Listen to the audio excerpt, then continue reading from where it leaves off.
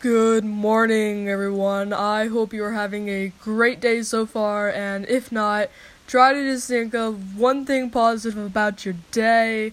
For me, my positive would be recently I've doubled in followers on here, which truly means everything to me. I would like to take an extra minute and say thank you to the new and especially existing people who have been following me on here. Y'all are truly the reason I do all of this. It's just been a way for me to get my story out there. Like, none of this would be possible without all of y'all. Thank you so much for your support from the bottom of my heart. It truly means everything to me. But, yeah, like the usual, with that being said, let's get into it. Trigger warning for today's episode. Today's poem is called Lines. We take our first breath inside of a box.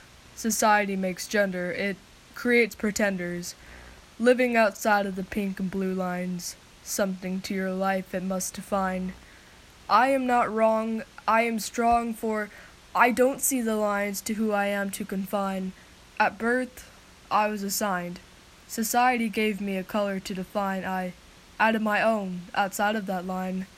Some people say it's ugly, others say it's art.